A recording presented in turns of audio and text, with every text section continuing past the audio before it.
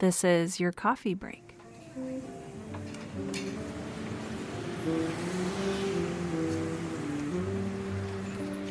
Hey friends, I am back again this week, and I have a really special guest for you today.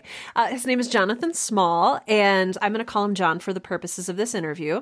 And while this is a coffee break, I'm enjoying my coffee. John is not having coffee because of a fun new diet, which he is on. And so welcome to the show. I am. Thank you. Thank you for distracting me from not being able to have. I can have coffee, but I can't have milk and I can't have sugar. And it's like the two best ingredients in my coffee every morning. So it's a little tricky. Well, I was going to welcome you as a caffeine-deprived guest, but maybe more accurately as a sugar-deprived guest. Yes, I'm going through my sugar withdrawal symptoms as we speak. Terrible headache. But I do recommend this program, the Whole30. It's I think I recommend it. I'm only on day 2 and I'm already in misery, but I think I'm going to feel a lot better. Well, misery loves company, right? So that's yes, might as well invite everyone else into this with you. Come into the fold, the headache fold. Well, hi, I'm so glad to have you on the show. I was privileged and honored to be a guest on your show a while ago, and who knows when these are going to come out relative to each other. You were a great guest, though. Thank you for doing that. Well, thank you. I enjoyed my time, and now I'm excited to have you as a guest on Right Now's Coffee Break here with me today. I would love it if you would just give our listeners just a little soundbite about who you are and what you do. Wow. Well, it depends what day you ask. Today, I am a journalist. I'm a writer. I'm a ghostwriter, a podcaster.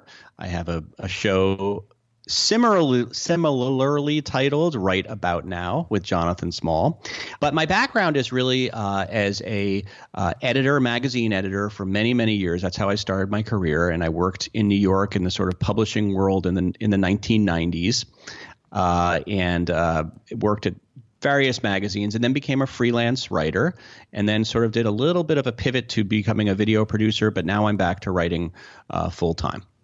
And I can just feel, I have this premonition of all these burning questions that my listeners are going to have for you about your experience in editing and your experience moving into freelance writing, freelance journalism. Can you give us a little peek into how you, I guess, got these positions or how you found yourself in these positions? Well, you mean the position of writing or position of editing and writing? All of the above? Can we do all of the above? Yeah. Well, editing was my first job out of college, and I was actually a receptionist at a magazine called Child Magazine, which was a parenting magazine that was pretty popular back in the day, but no longer exists, and it was published by the New York Times. And I was the receptionist, and somebody came up to me, one of the editors, and said, "Hey, I've got a last-minute interview. I need to do with George Carlin because he's on Thomas the Tank Engine." Do you remember that show, Thomas the Tank Engine? He was the and George conductor. Carlin was like conductor, yeah. So this is a while ago. So I said, but I've never about that. And she gave me the notepad and she said, go for it. And so I called him up and I interviewed him and I wrote up the interview and she really liked it. And when a job became available, she said, would you like an editorial assistant job at Child Magazine? And that was sort of how I fell into it. It wasn't, I knew I was interested in writing, but I didn't really know what I wanted to do. I was 21 years old. And so that then became a almost decade of me moving up the ladder editorially. And I started Child, and then I went to a magazine called Fitness Magazine, and then I went to a magazine called Sesame Street Parents, and then I went to Glamour Magazine. And it all culminated in a magazine called Stuff Magazine, which was a men's magazine, doesn't exist anymore. But it was Maxim's sister publication, and it was an import from England, and I was the executive editor there. So I kind of got as high up as executive editor, and then I gave it all up. I wanted to change. I was jealous of all the writers that I was assigning stories to, because all during this time I was writing on the side, and I was freelancing for various magazines, writing for Cosmo a lot and for TV Guide. And I was so jealous of the writers that I was assigning. It seemed like so much more of a fun job. And I also just loved the parts of the job when I was writing. Stuff Magazine would send me out to Los Angeles to interview, Snoop Dogg and Pamela Anderson. That was an interesting interview. You get into that, but it was a fun life, and so I made a big change and moved to Los Angeles and became a full-time freelance writer. And did that for a long time. And so that was how I made the transition. And, in the beginning, I was writing for a lot of people that I knew. Now all those people that I knew are no longer either in the business or they're doing other things. So now I have a sort of a whole new set of editors that I'm pitching and working with. That's my story, and I'm going to stick with it. It's so interesting. Executive editor, working for Glamour, working for Stop, even, working for Sesame Street Parenting, which I'm familiar with. That's so many people's dream jobs. But to think that you were in, a dream job and it still maybe wasn't satisfying, it maybe wasn't scratching that writerly itch. It's mind blowing that, you could get to a place where you're in many people's dream jobs and kind of still want something else. I still want something. I don't think the human condition is we're never really satisfied. And, it always seemed like it was better on the other side. I do think, though, writing for me was a better choice, just in terms of my skill set and my interests. But, sometimes I wonder, why the heck did I become a writer? Of all the professions I could have chosen, why did this one get me? Well, and that's my next question, which you've asked for me, is what was it about writing? What was it about writing that drew you away from, these other really cool jobs? It's a great question. I often ask myself, what is it about writing that I enjoy so much? I think it's the sort of, it's not necessarily, it's the zone that I get into when I'm, when it's going really well, it's really hard to replicate that feeling of just like, I am on all cylinders. You're not even aware, time is gone. You just lose yourself, right? And then that feeling of, I do like writing when it's over too. I like it when you're just done and you press send and it's like, I finished that, and that feeling of accomplishment. I love seeing the writing and in editing. There was sort of a little bit of a thankless job. You would do it. You would edit a story, but there was no there was no feeling that you had ownership of that story. It wasn't really your story. It was somebody else's story in my mind. And so I did like the idea of coming to the idea and seeing it through. And then there's just the whole process. I try to do writing where I get to go out in the field and meet interesting people. So I love those kinds of stories. And so I've been pitching a lot of stories recently where they sort of take me out of my office and I interview whether they're actors or just extraordinary people, regular people, quote unquote. Those are my favorite kinds of stories, and sort of telling their story. Oh, I love that too. Isn't it fun? Oh gosh, I've met the coolest people writing and podcasting. There's so many beautiful, amazing people out there. There's so many stories, and I love just diving headfirst into someone else's story like that. It's really a cool experience. And then if you've also written fiction, it's so, the story is there for you. It's a lot, I don't know, it's not easier, but it's a lot more concrete the way it's presented to you. When you're writing fiction, it's like you're making up everything as you go along. But I like in nonfiction how it's just like there is a story. You just have to figure out the right way to tell it, right? Right. You have to burrow into it a little bit and discover, what's at that meaty center. Yeah, what's the core here? Yeah, so I've been having a lot of fun with that. I just did a story for the New York Times, actually, which was last week. It appeared last week about Holly Taylor, who plays. I don't know if you watch The Americans. Do you watch The Americans? I'm okay. So anyway. behind. So I mean, yeah, yeah. I mean, look, I don't even know why. It was kind of a miracle that I actually watched that show, because usually when I get assigned stories, I haven't watched the show, and I'm like, they're like, have you watched this? And I always say, oh yeah, totally. Yeah, and then as soon as I hang up, I just get to Netflix and do a binge watch. So I'm completely familiar. That's happened to me. But in this case, I actually knew the show. And so it was really interesting. I went to New Jersey. I met her at a diner. Ooh. She's a 20-year-old actress. She plays Paige Jennings on the show. And I just kind of got to know her. I didn't let her leave until I really felt like I kind of knew who she was and had enough in my arsenal to be able to kind of tell a good story or tell a story about her. So yeah, that's interesting. And then, that's a celebrity. And then I'll go, and I recently met a woman who rescued her children from a burning fire. And, just a kind of a wonderful woman up in Spokane, Washington. And her kids were stuck in this fire. She had run out and she had to run back in and rescue them, crawl on her stomach. So all these different kinds of stories just get me really excited. And I think I've gotten to a place now where those are my favorite kinds of stories to write. Although don't tell my editors at Entrepreneur Magazine that, because that I write completely different stories for them. But yeah, just people's stories. Something that's interesting to me is I get a lot of writers, nonfiction writers, maybe aspiring journalists who say, how do I put a good spin on this? Like, how do I find the angle? How do I really make this a meaningful story? Because it's easy to sit down with someone kind of like we're doing now and say like, so how'd you get into writing? But it's another thing completely to have a compelling story. Tell me a little bit about how you find the right angle. The right angle. It's a great question. 90-degree angle, but the correct angle. Yeah. Yes. Such a dork. No, such a dork. You went there. Yeah. Right angle. No, it's a great question. I spend a lot of time prepping my questions. I do really dig into the backgrounds of people so that I can find some sort of topic, something that's happened in their life that we can talk about that might present an interesting angle. But I also kind of go in with a real open mind, and I listen. Mm-hmm. And I think, you're a good listener. I think people who have podcasts generally are pretty good listeners, and they're probably bad podcasters if they aren't good listeners. But I really listen. I listen so carefully to what they're saying. I follow up. And then if they say one little thing that kind of like tweaks my interest, I will pursue it. I'll go in. So for example, I'm just thinking, when I was interviewing Holly Taylor, she started kind of let it drop at the end how much she hated doing the kissing scenes with her co-star because it was just so embarrassing. And she sort of like it was almost like a flip thing at the end. And I was like, wait a minute, what did you just say?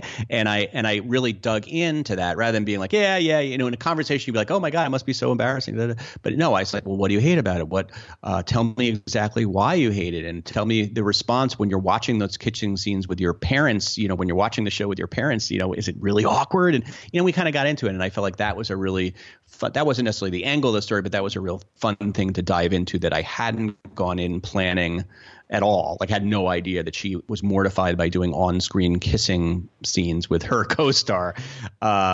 So that was a fun thing. And yeah, I try not to go into the story too much knowing what my angle is. I think it's important to be flexible. You have some sort of an idea so you don't go all over the place, but you should really be flexible about let the angle present itself to you rather than you sort of forcing it upon the story. I love that you said that. Listeners cannot see how vehemently I'm nodding right now. And as you are so naughty right now. Yeah, I'm like closing your eyes and nodding. I'm like, I said the right thing. Well, you said a thing that's so important, and I had to learn this along the way. I'm not a journalist by nature. I don't have any of that interview training. When I started this podcast, I go back and I'm so embarrassed. I listen to these old interviews that I did with people. I had my list of questions and I would not deviate from it. And so even if they said something interesting, I'm like, well, too bad. On to the next question. This is what's on my list. And it just made for a very less good, and perhaps in fact bad podcast interview. Listening is so important. Not talking over the other person is so important. These are all just such great interview tips. So now what I'm doing, you saw I held up my little notepad at the beginning of this interview. Yeah, you take notes. And I take notes. It just has your name at the top. And then as we go, I love listening for any little interesting tidbits that you've said. And I have a few written down here that I would love to ask you about. Okay. Yes. Lovely. In fact, I have two things. I think what I want to start with is when you moved into becoming a freelance writer, you started with people you knew. That's a question I get a lot about people who want to go out into full-time writing. They're like, where do I even start? Do I have to get a job in a magazine? Do I have to pitch to people? And something that I did and something it sounds like you did was starting with people you knew. Can you tell us a little bit more about what that sort of looked like for you? So I had an advantage when I first started because having worked in the business for a while, I knew people. So I would call my colleagues that I had worked with at different magazines and say, hey, I'm in Los Angeles now. Do you need me to do things? I knew that there was always a need for West Coast writers. I worked in the East Coast, and people always needed good West Coast writers to interview celebrities and do stuff about Hollywood, et cetera. So that helped. But my advice to younger people or to people that might not have the connections that I have, and again, now I don't, again, like I said, I kind of dropped out of the business for a while and became a video producer and got very into sort of the online digital social thing. And that's a whole other part of my career. But I came back recently to writing because by necessity, because I was laid off at one of those jobs, but also because I just love it. And it always is sort of my fallback profession because it's something that I feel very confident in. But as far as, what I had to do is I had to reintroduce myself to a whole new ecosystem of editors. And really it was just having the gumption to reach out to them in an email and say, hey, I'm in Los Angeles. Always offer them something, offer them a story idea, offer them some sort of access that they might not have normally. You might not be in Los Angeles. It's probably an advantage that you're not in Los Angeles. There's so many writers in Los Angeles. The fact that you are in South Dakota? South Dakota, yeah. South Dakota. It's like I never get pitches from people in South Dakota. I'm sure that a lot of magazines, newspapers, websites would be interested in maybe some local stuff going on in South Dakota, especially if you're sort of uncovering an interesting person or event use your strengths to your advantage. Use your uniqueness to your advantage. Pitch stuff about your local town. As long as it's a sort of universally interesting story, you could probably sell it. I would network a lot. I would maybe join some Facebook groups of writers. There is an organization called UPod. I don't know if you've ever heard about that. UPOD. It's a Facebook group with a lot of freelance writers. I actually have the guy who founded it coming on my podcast pretty soon, a guy named David Hochman. A lot of freelancers there. There's a lot of work. Media Bistro is possibly a good, maybe take a class so you can mingle with other writers. So it's really just about getting out there and not sort of saying, oh, I don't know what to do. I don't know what to do. You just got to go for it and not fear rejection. I think I was so scared of rejection most of my career. And now I'm like, who cares? So the guy didn't get back to me. So she didn't like the story. Just keep going. Like it might just not be a good fit. Yes. Go for it. Yeah. Just dive right in. And if they reject you, move on to the next thing. Exactly. Yeah. Just there is no shortage of people that will be available to buy your stories. So if you fail one place, there's another place to go. You sort of touched on something. You said you were at a little bit of an advantage, because you knew people in the industry. However, I'm sort of the opinion that we make our own luck. Can you tell me a little bit? I know you sort of alluded to this earlier, but your first editorial job, it kind of like landed in your lap. How do you make your own luck so that something like that happens? Is it just being more visible? Is it being eager to write a story? What does that look like? I think my sort of trajectory in my career was always, and I always kind of moved up one ladder every magazine I went to. So I was I think I ended up as associate editor at Child Magazine, and then I became a senior editor at Fitness. I think it really was just a question of, people can trust me. I think people want to be able to trust that you are going to do a good job, that you're not going to make them look like idiots, that you're going to make whatever publication they're working for better. Someone once said to me, she said, you've become successful in your career when people stop telling you how great you are and only criticize you. So you get to a certain point where, it's that you're going to be good is just expected, right? So I think you want to get to that point where it's like people can trust that you're just going to be good, like you're a professional, and they want to work with you, and you're not going to get a lot of like, this is awesome at a certain point. It's just like, no, and of course it's awesome. Like you're a professional journalist, like it's got to be awesome, but and you only sort of hear the bad stuff. So yeah, I'm not the most extroverted person. I mean, I think you had mentioned too that you're an introvert. Did I remember that? Yeah. But I certainly was an extrovert in my writing, and I would make a point to like go out to drinks with people and like get to know people in the business. One of the things I did when I was a full timer was made a real conscious effort, mainly from financial reasons, to freelance at other publications while I was working at one, even though that wasn't necessarily allowed. On my free time, I would, for example, I was working at Child Magazine, and I would freelance for a magazine called YM, which I don't know if you remember, but was a teen magazine. I do, yes. Remember YM magazine? And I would write, for a while, I sort of had a beat where I would write about dating from a man's perspective. And so I was sort of the guy expert, and that became my thing. And I could write, and by making that my thing, I was able to write for a lot of different magazines like Glamour and Cosmo. So then I made friends with those editors. I joined this organization called ASME, which is the Association of Magazine Editors. I would network there, and I was made myself very much out there, and I didn't even really realize, I wasn't consciously trying to make connections, but when I left my job, that I know a lot of people, and it was just a question of having the guts to call them up and asking them for work, because that's always an awkward conversation. Yes. Yeah, it's awkward to ask somebody, hey, hire me. You don't want to appear desperate, but at the same time, you're desperate. And so it was hard for me. It was a struggle for me to kind of like pick up the phone and maybe call people that would be perceived as like lower than me down on the chain of editorial people. But I was like, who cares? Like, I'm going to pursue this and get as much work as I can. And in the beginning, it was really writing just stuff that other people wanted. And now it's getting to be more like I'm able to write more of the stuff that I want to write. And I'm able to sort of call the shots a little bit more. What a great place to be.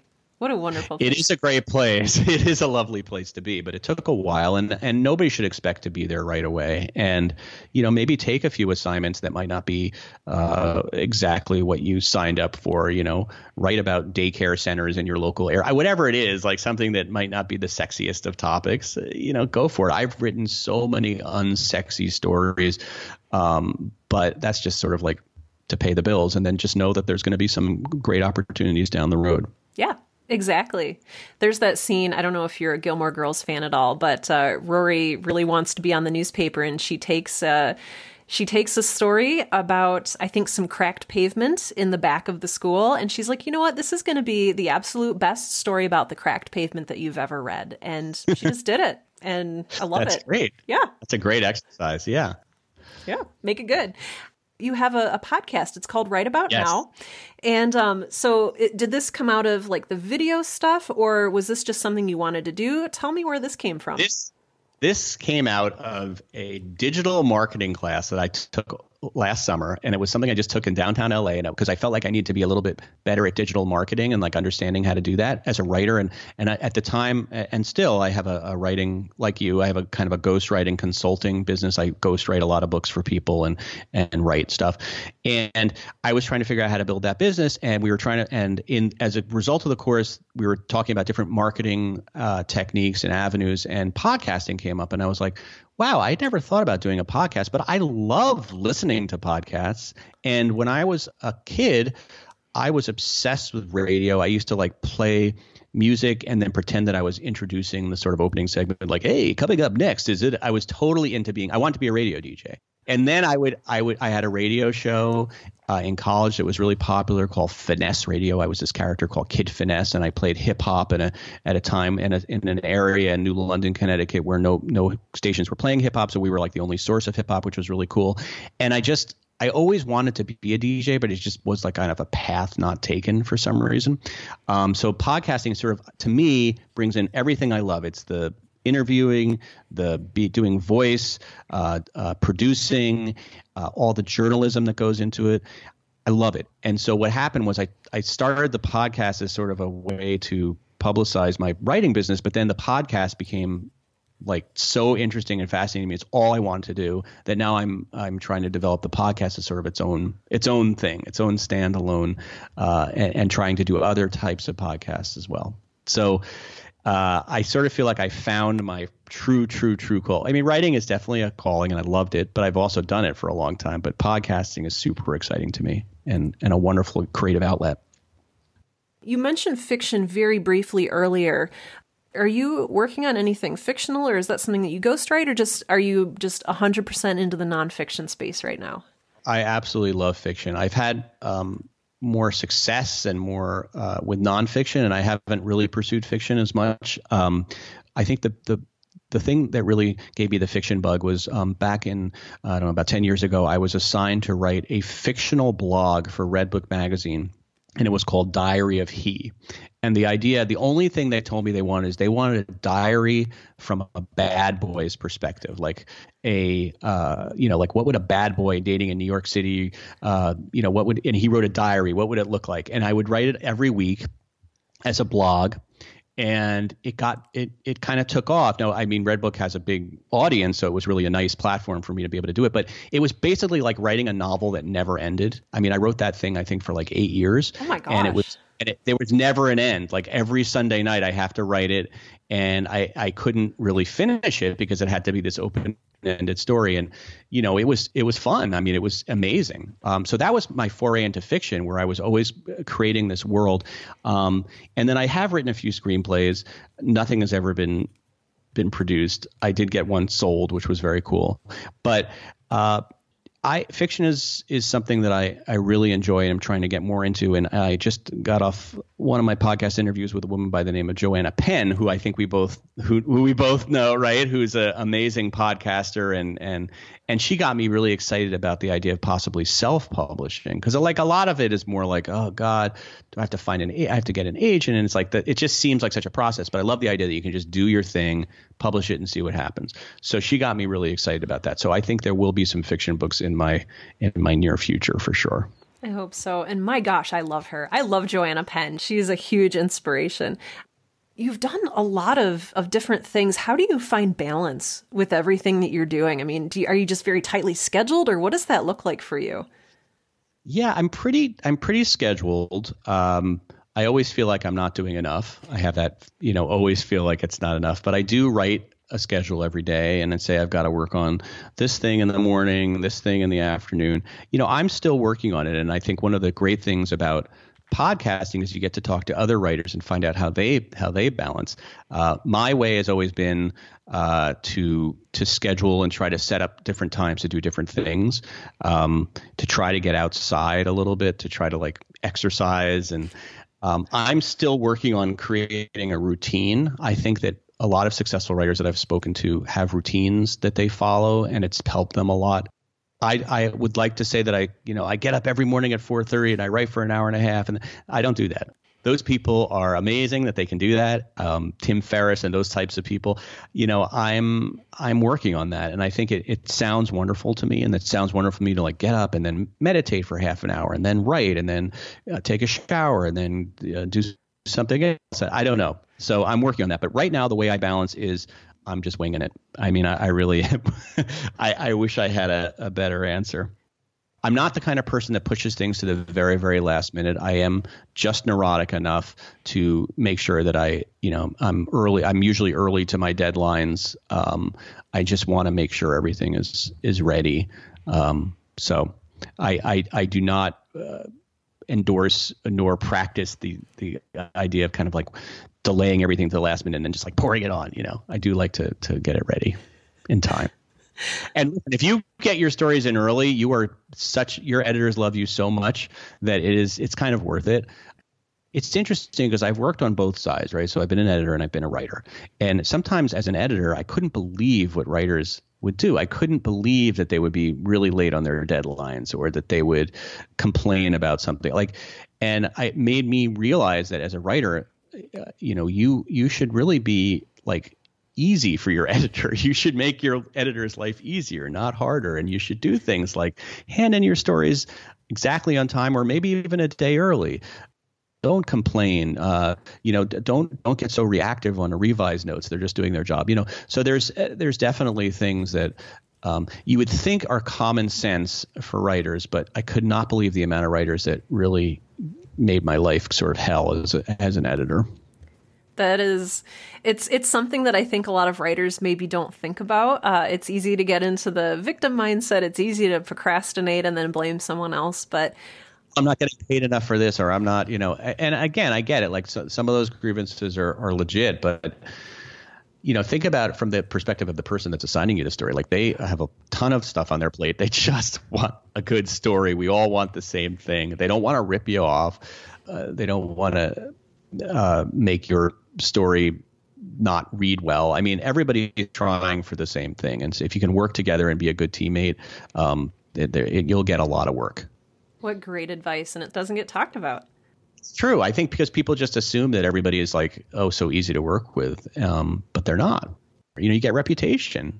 I always was like very of the school of don't burn bridges. Like if you're going to pick a fight, pick the right fight and really stand by it, because once you burn a bridge in a small industry like writing, it's pretty hard. It's hard to recover. It's funny. So right before our chat today, I was recording an episode of the Right Now podcast, and that was I was talking about writing full-time and becoming a full-time writer. Number 4 in my list of do's and don'ts was don't burn bridges. Yep, it's very important. And you think these things seem like such common sense until you actually work with other writers and realize, wow, they're burning a bridge. Like, this is not worth it, so important. What is next for you? Have you thought about that yet? Are you planning things out? What's next?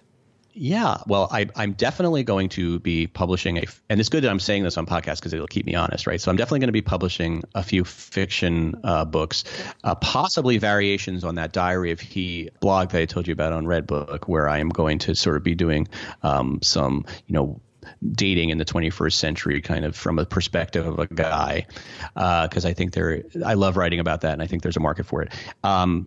So that would be really fun. Podcasting is going to become more a part of my life. I just took a big job helping another company produce their podcast, and I'm going to get into producing more of my own podcast, but also the podcasts of others. So I'm really getting into that. So, and I just got a job as this is sort of fun. I wonder if this is secret. Probably not. Maybe it is. Well, I don't know. So Entrepreneur Magazine is starting a standalone website about the business of marijuana called Green Entrepreneur. Since in Los Angeles and other states, or Los Angeles, in California and other states, marijuana is now legal. And they asked me if I would be interested in editing that website. So I said yes, even though I'm not particularly a partaker of marijuana. I was interested in the business of it, and it does seem like an interesting field to investigate. So I will be editing that website. So there's some things on the horizon, but I'm always trying to challenge myself.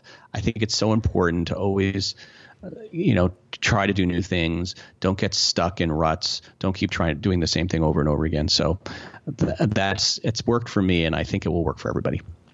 If people are interested in listening to your show and reading your work, how do they find you? What do they do? Where do they go?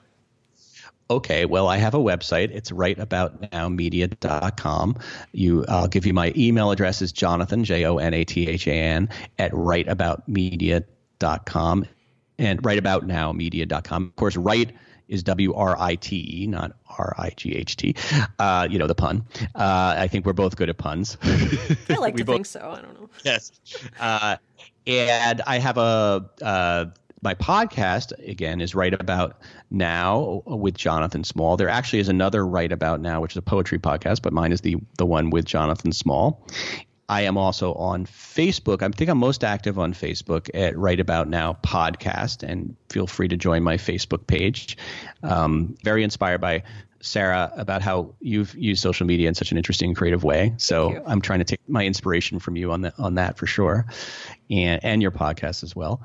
So those are the main ways to find me. I love working with people. I love talking to writers or just people that are interested in writing, podcasting. So feel free to reach out. Jonathan, you're just wonderful. I'm so happy we got to talk today. Well, right back at you. Well, thank you. Great interviewer. Love your show, and I love your voice. You have such a good speaking voice, doesn't she? She has a great speaking voice. It's like it always seems. Well, you are. Now that I'm actually seeing you on Skype, you always sound like you're smiling, and you are when you're talking. And I think that's a wonderful lesson for podcasters. Sound like you're smiling, unless you're reporting on something really dark. You're like, and then they murdered each other. Oh, Jonathan, thank you again so much. I'll be sure to provide links to all of your awesome endeavors here in the show notes for today's episode. Sarah, it has been just an honor and a pleasure to be here, and good luck with everything.